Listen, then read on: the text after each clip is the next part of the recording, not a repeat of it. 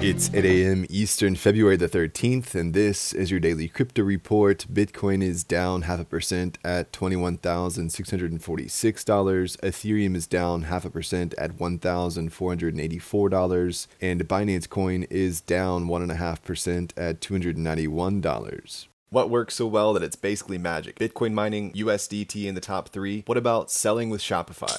Shopify is the global commerce platform that helps you sell at every stage of your business. From launching your online shop to, did we just hit 1 million orders? Shopify is there to help you grow. From their all-in-one e-commerce platform to their in-person point-of-sale system. Wherever and whatever you're selling, turn browsers into buyers with the internet's best converting checkout, up to 36% better compared to other leading commerce platforms. Sell more with less effort thanks to their new AI solution, Shopify Magic. My favorite thing about Shopify is no matter how much you want to grow, they have the solutions you need to take control and level up your business. Shopify powers 10% of all e-commerce in the US and millions of other entrepreneurs across 175 countries. Plus, Shopify's award-winning help is there to support you every step of the way. Businesses that grow with Shopify. Sign up for a $1 per month trial period at shopify.com/DCR, all lowercase. Go to shopify.com/DCR to grow your business, no matter what stage you're at. Shopify.com/DCR.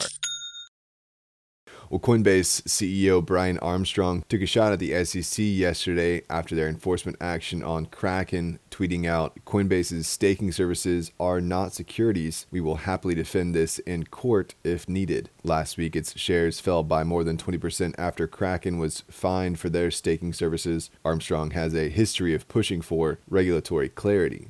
Well, speaking of the SEC, the agency will sue Paxos for listing the Binance USD stablecoin, according to the Wall Street Journal, alleging it's an unregistered security. Binance USD, or BUSD, is a stablecoin pegged to the dollar. Binance and Paxos launched it in 2019. Seemingly at the same time, the New York Department of Financial Services ordered Paxos to stop issuing BUSD. Paxos said that it will stop in less than 2 weeks and will honor redemptions for another year. The actions have caused BUSD to depeg. It's also bad news for Binance, as they do pull revenue from the stablecoin, and BUSD accounts for 35% of total volume on the exchange. Well, the NFT and gaming company Limit Break had a botched Super Bowl ad with a QR code that took scanners to a Twitter account for co-founder and CEO Gabriel Ladon. Unfortunately for many, the link itself returned an error. When it was working, it delivered scanners to his Twitter feed, which shilled a follow to win message in his header image. Crypto Twitter users were quick to groan at the less than elegant onboarding stream for what could have represented new users in the space. For those who did successfully mint a DigiDaiQ, perhaps reportedly through a link that was shared on the account a bit too early, the free mint was selling on the secondary for up to $700.